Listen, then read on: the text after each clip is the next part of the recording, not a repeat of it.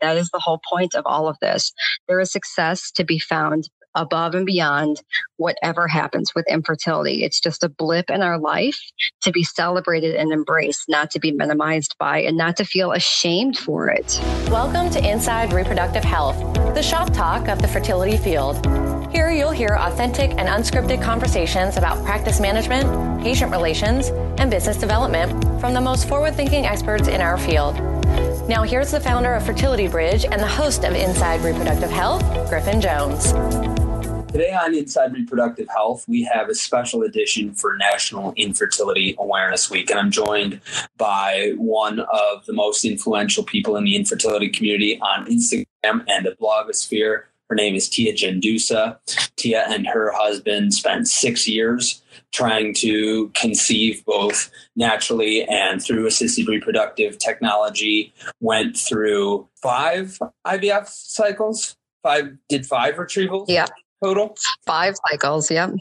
Experienced miscarriage, experienced the range of services through ART, including PGT, now speaks to the infertility community, writes for them professionally, is even starting a summit that will take place this National Infertility Awareness Week in Chicago, speaks about child-free living and the infertility journey and women's health. Ms. Tia Gendusa, welcome to Inside Reproductive Health. Hi, Griffin. I am so thrilled to be here with you. It's pretty cool for us because you're the first non-field side person to be a guest on the show, meaning that we've had people that have gone through before, but maybe they're involved at a professional level of patient advocacy. You are really somebody that I consider to be one of the influencers of the infertility community. And I think that's such an alien space for so much of the people inside the field. Do you feel that way? I think so. I think that I don't have a medical background. I don't have the ins and outs, and I definitely didn't start my career in any terms of counseling or, women's health or anything like that. But it just sort of evolved naturally in terms of being able to reach other women just through speaking with them and taking the time to get to learn about them and learn what makes them tick. And it's, like I said, it's funny because prior to infertility, I was a very selfish person and I spent a lot of time, focused on me and how I could make my life better. And those tools that I learned through that, along with the empathy that comes from failure after failure with infertility, has sort of given me a platform that reaches women on a more specific, intimate level. And I'm forever grateful for everything that has, evolved from infertility, even though we didn't end up with our plan A option to become parents. It's just amazing to me how robust the community is on Instagram and on Facebook and in the blogosphere as well, but especially on Instagram. And I've been talking about it in the field for years. And sometimes I feel like they don't believe me and I have to shove my phone in their face and say, look at this and look at what your patient community is saying. Look at who they're talking to. Look at what's important to them, because it really is like, the public square of the community. And I just feel like so many of our clients and so many of our prospective clients are divorced from it, that they could really be solving a lot of the communications problems with their patient population if they embrace this side a little bit more and built relationships with these influencers and advocates. Absolutely. I mean, there's definitely a need for more mental health awareness. There's more need for, just the ins and outs. We're not looking to be numbers. I mean, we've said that a million times over. And that was definitely one of the questions that we answered when we were starting up fertility treatments ourselves was, we're not looking to just line up with everybody else and get our, like cattle herd of women and men in and out. It's not, we're not looking for the money-making schemes of the world. We're looking for the nurses that work within the practices that reach out to you at, the 11th hour because you're panicking about a shot. We're looking for not only discounted meds or, more coverage for just the costs in general, but just the secondary side of this of, within the fertility clinics, is there an option for easier access to counseling? I realize that there's just a huge need for readily available, even if it's over the phone or some sort of, outlet that way to connect with infertility specific counselors and therapists and other people and other support groups.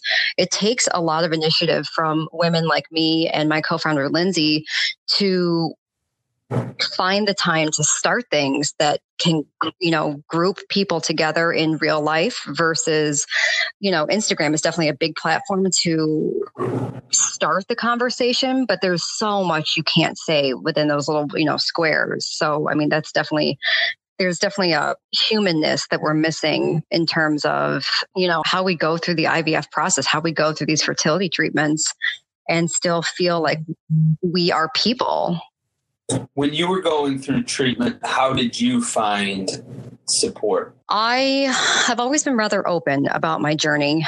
I was talking to friends and family, and I just kind of realized that the bulk of my real life friends all have kids, all found success, never went through infertility, or at least never talked about it. And then through another mutual friend, I started reaching out on social media like Instagram. I always thought Facebook was a little bit combative, but I found Instagram to be a little bit more generic, and you could be anonymous or you could be completely, open however you felt that way.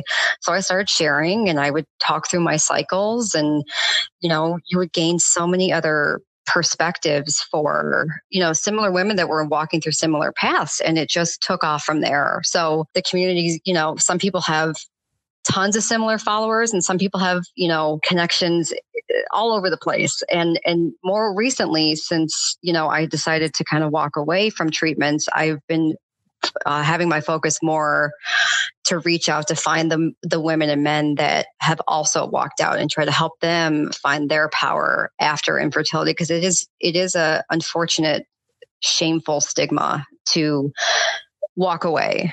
Did you get any of this information or connection for support? Here's groups, or here's counselors, here's forums from your practice when you were going through treatment?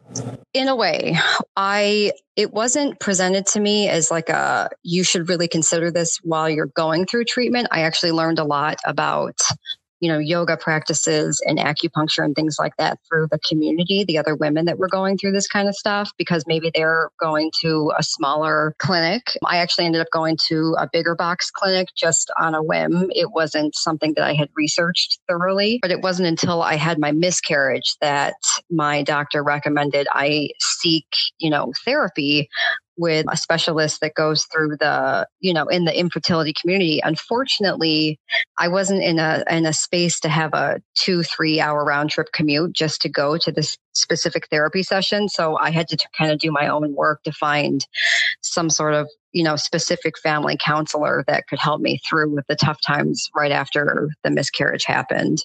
Are you in the city of Chicago? Or are you further out? I'm about an hour outside. So anything that was city specific, I would have to do that commute round trip. And it was always during business hours. And I have a full-time job. So there's not a lot of opportunity for me. And if there is, I didn't know about it.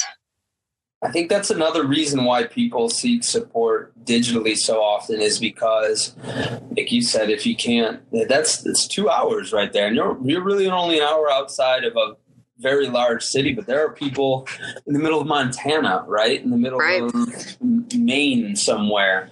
And having access to someone in their immediate vicinity is sometimes nearly impossible. Well, not only that, but at that point, I was so irritated that we had spent so much money and time and resources just trying to get to the end result that, excuse my language, but when it all went to shit, the last thing I wanted to do was to try to coordinate, schedule, and pay for another therapy session that's supposed to be helping me. I mean, if I wasn't in the right mindset to coordinate, 3-4 hours of my, week every week. It was not worth it to me to try to figure out that specific hub. So then you started sharing your stories, started doing that on social media, writing about it. There are so many different segments of the infertility community. There are people that have gone the adoption route. There are people that have talked about success after IVF. There are people that pursue faith-based route. You talk about the child-free segment of the infertility community, and now you've started the Infertile AF Summit. So talk to us about how that got started and what that message is and who it's for. So I've always written. I wrote about my whole fertility journey. I always blogged. I always wanted to document it. It was sort of like my own personal journal, and I was happy to connect with people that got it. So it was always something like, well, if someone did a Google search, I want to be able to have something written from my perspective that makes sense to other people. And like I said, from there, I started connecting with more and more women over Instagram. And one woman in particular, I have followed for a few years, and she's followed me back. Her name is Lindsay Fisher, and she's actually the co-founder with me for the Infertile AF Summit.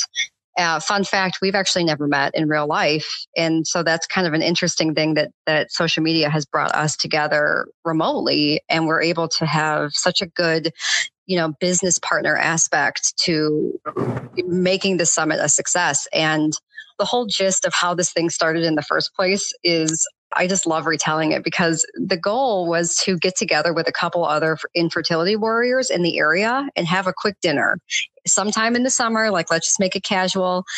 And I must have had way too much coffee one morning, because I just reached out to her after she said that. And I said, hey, what if we did a summit?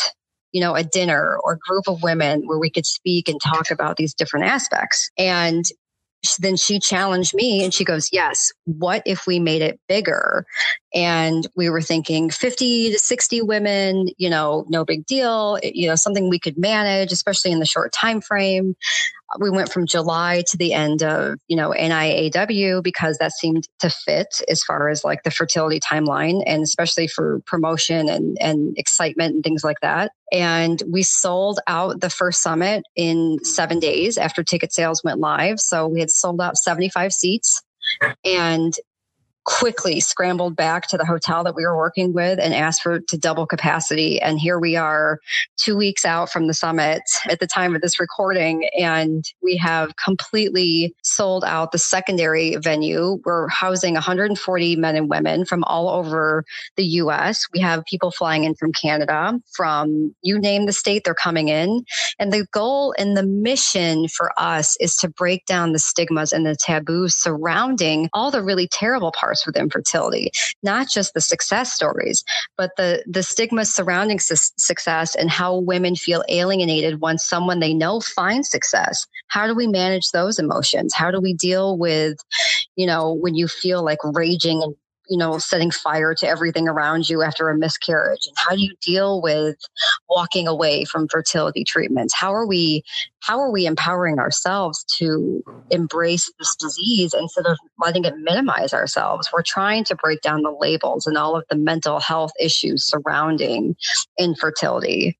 The biggest thing from this is, although we do have corporate sponsors, they are not the highlights of the day. It is all about the patient perspective. And it's everything from, persons of color to the easy route to the child-free route, donor egg, surrogacy. We have everything trying to get covered, just so that we have perspectives from everyone. So everyone feels that they are, involved, validated, and equal in this summit. Yeah, I just want to reiterate that, because sometimes I feel like I'm talking to a wall. So if it sounds like I'm on a soapbox right now, I am, because sometimes I just face so much resistance from inside the field about embracing social media and about embracing the community. And there's so much skepticism, often for lack of wanting to more deeply understand or to practice some of the new ways of reaching people. And here you are,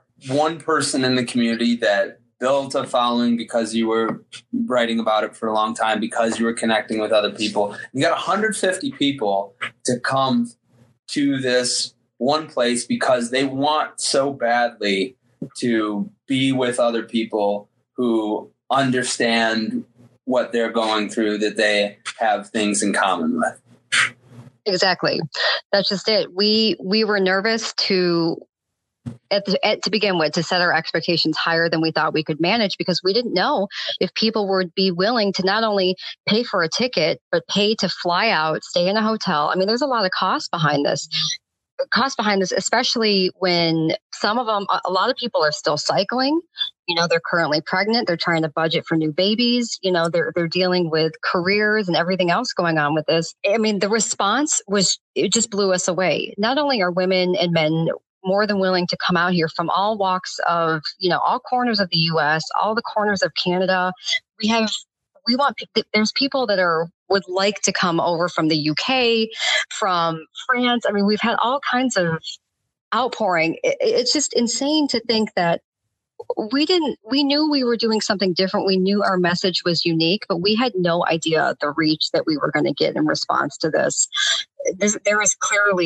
We're clearly on to something. We're clearly creating something that's not ever seen in the U.S. I mean, the need to have the patient perspective and put the patient first and validate that this disease is not going to take over our lives. And no matter how the outcome is, it's good. It's a good stepping stone to create a bigger, better life. That is the whole point of all of this. There is success to be found above and beyond whatever happens with infertility. It's just a blip in our life to be celebrated and embraced, not to be minimized by, and not to feel ashamed for it. So I want to give the disclaimer, which is Fertility Bridge is one of the sponsors of the Infertile AF Summit, but we're doing that because I'm putting my money where my mouth is. I'm sending 2 of my team members. We're creating some cool things for some of the attendees, just tiny little gifts that people will hopefully find cool. But we're doing that because if you're not relevant to this community, then you're not relevant in this part of our space. And I don't think that can be understated. I think people have thought for a long time that this social media or this community, or it's just sort of a nicety, or it's a tiny little subculture, or it's something apart. And it's quickly become the face of who our patients are. And if we're not participating with places with events like the Infertile AF Summit, or if we're not talking with the bloggers and the influencers in Instagram, then eventually we're just not talking with our patient base. Exactly. And you can go to a million different conferences and learn about the latest medical, breakthroughs, or you can just go talk to your doctor at any point and he'll give you all the stats and all the details and stuff. We're not here for, really, that's just the nuts and bolts of going through the treatment in the first place, or even considering it. That's not our job to break down the medical portion of this. Like I said, the goal of every aspect of this is to walk away feeling so empowered that you want to share your story with that. If you're in a tiny little town in the middle of Arkansas and you feel like nobody understands you, that you wear that title of infertile as a badge of honor, as opposed to something to feel ashamed about and swept under the rug. Just as, women and men celebrate how quickly they found success with pregnancies and things like that, we should be able to say, hey, you know what? I'm infertile and I did this, this, and this to make my baby, or I didn't make it. I had the miscarriage. I'm resilient. I, walked out of those ashes and I started doing this whole different life change. The whole point is we're supposed to be able to take this terrible thing that has happened. Everybody has trauma. A lot of people, this is their trauma. Infertility is their trauma. And be able to stand on that and launch themselves into something better. And if that means that we need to start doing more coaching, more training, things like that, get people up and running so that they are able to work with the men and women showing up today, then that's what we're going to do. This first summit is just the stepping stone to bigger things. And we are looking to not only double capacity moving forward, but to branch out as far as we can reach.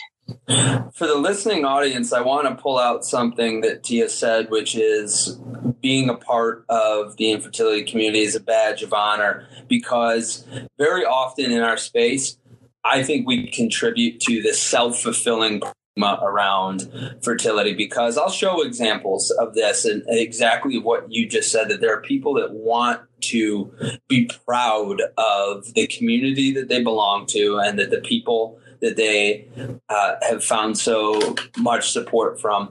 And I will show people examples from Facebook, from Instagram, sound bites of what you said.